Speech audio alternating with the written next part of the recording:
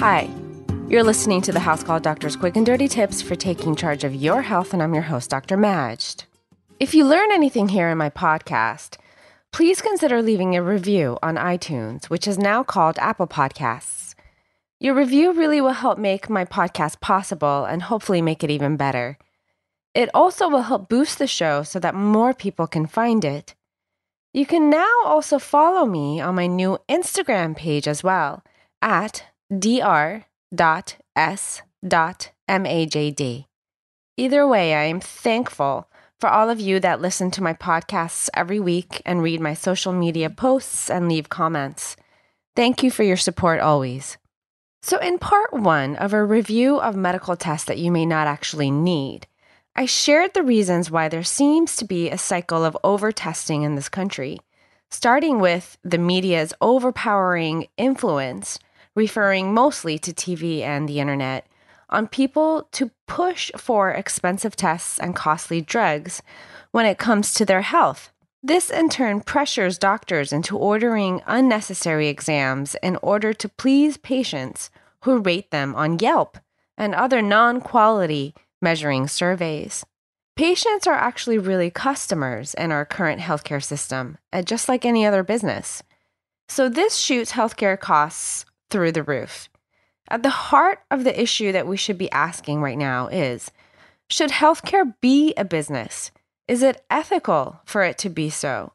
As things stand, the lines are blurred, and our state of healthcare continues to suffer for it. It's a slippery slope. Should financial decisions be influencing the practice of medicine? Well, how can it not if it affects patient decisions? Then how can it not affect your healthcare? Should your doctor be distracted by financial factors and their desire to please the patient? Or should they practice medicine using their expertise and training without external influences like that? I'll leave these questions for us to ponder for now. But let's pick up where we left off. In our first segment on medical tests you don't actually need, we dissected the reasons that we typically don't need some commonly ordered tests, but think that we do, including vitamin D levels, shoulder and knee MRIs, hormone levels, and blood typing. Today, let's review the next set of 4. Before I go on, just a short word from our sponsor that truly makes the House Call Doctor podcast possible. These days, we all know that you can buy just about anything on Amazon, from shoes to bed sheets to small appliances. It's quick and it's convenient, and it can also support our show. And here's how. Go to quickanddirtytips.com/Amazon. Click the link at the top of the page, and you'll be taken to the Amazon homepage. Then add whatever you'd like to your Amazon shopping cart, and then check out as you normally would.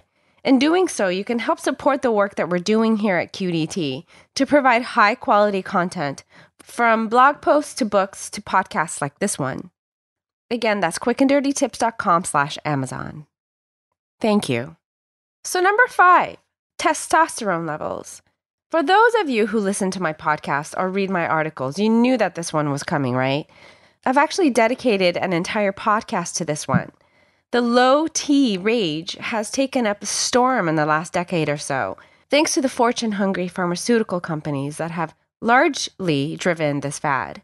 Men in their 20s, they seek Dr. Google for a cure for their depression and fatigue, while middle-aged men yearn for more robust stamina or some fountain of youth. And low T really seems to be the answer to it all. First of all, similar to the vitamin D controversy, experts don't agree on what is considered a normal level. So that makes it tough for doctors to determine the appropriate target levels when treating the patient. Next, symptoms like depression, fatigue, and low libido are all complex medical issues that are often multifactorial, meaning that they are influenced and caused by multiple factors. Low testosterone alone is unlikely to be the sole cause, if at all. Also, studies on testosterone are mixed and inconclusive. That's right. Currently, we don't really have a lot of evidence to back up the efficacy of testosterone treatment. A placebo, however, is a powerful drug that's well established in the scientific community. Now, I'm not saying that it's all a placebo effect, by no means. But we simply just need more solid answers before jumping on this low T bandwagon, if we do so. Testosterone treatment is also not risk-free. According to research studies, it can cause infertility, worsen sleep apnea, potentially feed a hidden prostate cancer or enlarge a prostate, cause blood clots, or even increase the risks of cardiovascular disease like heart attack and stroke. I've actually placed links to some of these studies on the script to this podcast on the quickanddirtytips.com page for the house call doctor.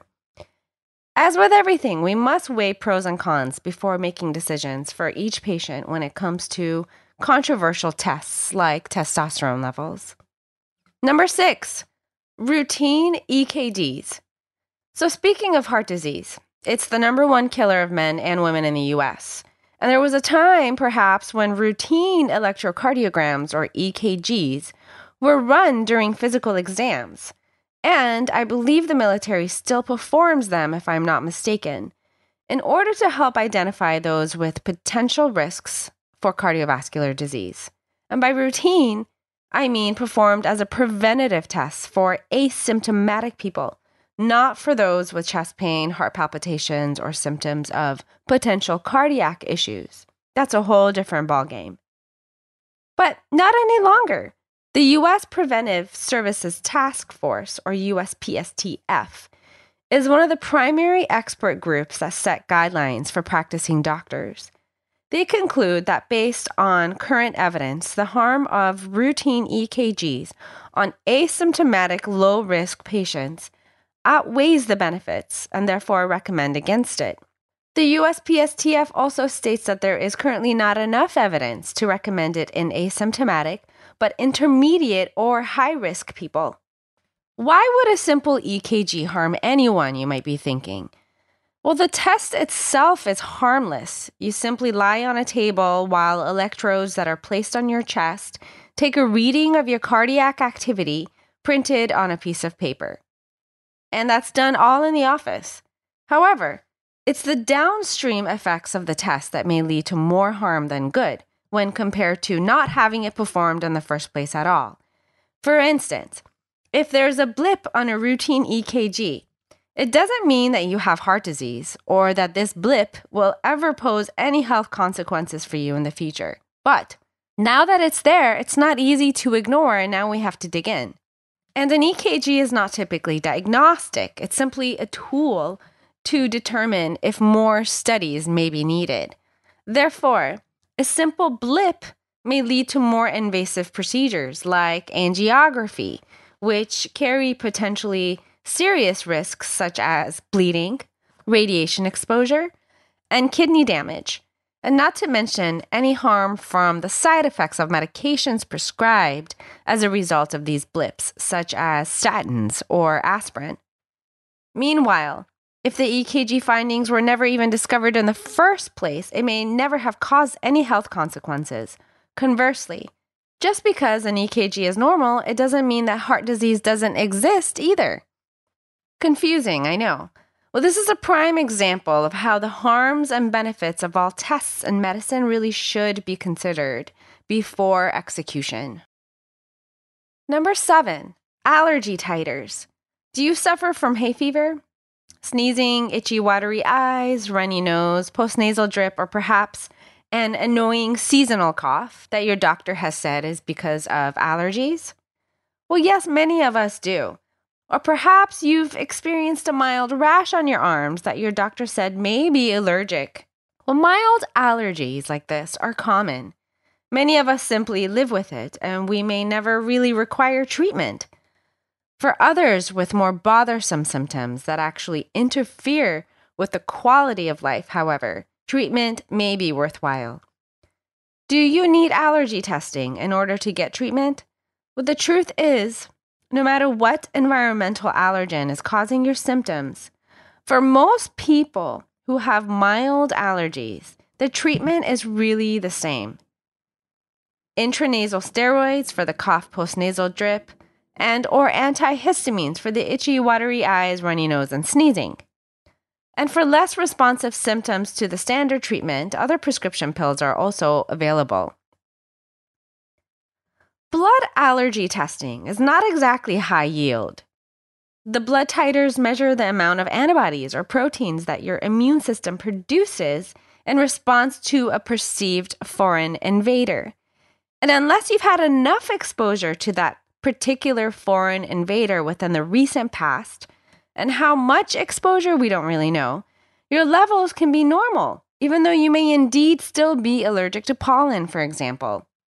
And if it does show elevated antibody levels to pollen may actually not be what's actually causing you to sneeze all day long. The panel doesn't test for every environmental allergen in the world. It can't. We're limited.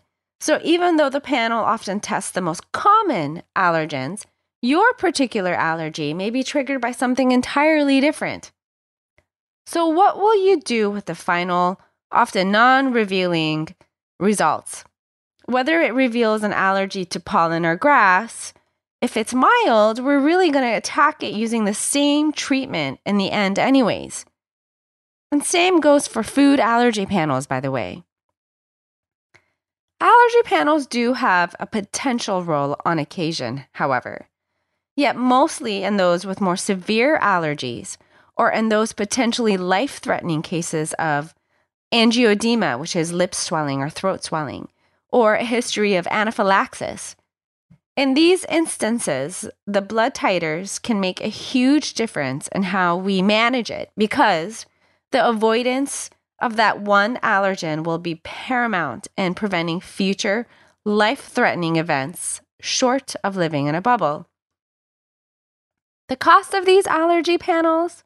Well, hundreds, possibly even more, possibly 1,000 or more. What may be more useful than a non-diagnostic, potentially confusing blood test in those with mild or moderate allergies who require more investigation is perhaps skin testing, which is performed by an allergist. But again, always ask yourself this question. Will taking that extra step to see the allergist or obtain that extra testing actually change my outcome or the treatment that I choose? And lastly, number 8, vaccine titers. This is not an infrequent request from my patients because new employers often request proof of vaccines, and some adults no longer have proof of their childhood immunizations on paper. But your employer wants proof that you've had the measles, mumps, rubella, or the varicella vaccine before they hire you and expose you potentially to other employees. So the blood titers will test the antibodies to these infections, proof that your immune system can mount that response if they're exposed.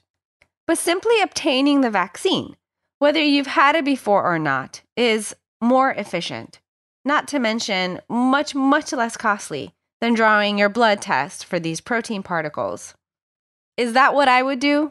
Yes, knowing everything that I know about vaccines, I would definitely get the vaccine instead of having my blood drawn. Because what often happens is that the blood test will reveal non-immunity, and then the patient will have to come back for that vaccine in the end anyways.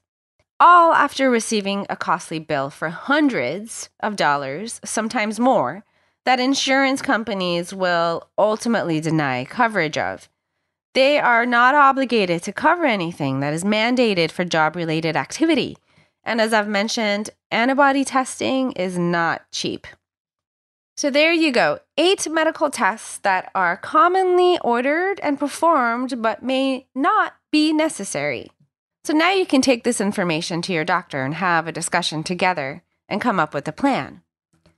So share your ideas and learn more quick and dirty tips with us on the House Call Doctors Facebook, Twitter, and Pinterest pages. And if you learned anything here today, or if you simply enjoy all things medical, you can also listen and subscribe to the House Call Doctor podcast on Apple Podcasts, Spotify, SoundCloud, and Stitcher. And as I mentioned before, now I am on Instagram. Please note that all content here is strictly for informational purposes only. It does not substitute any medical advice, and it doesn't replace any medical judgment or reasoning by your own personal health provider. So please always seek a licensed physician in your area regarding all health-related questions and issues. And thanks again for listening to this episode of The House Call Doctor. I hope you stay healthy, and I'll catch you next time.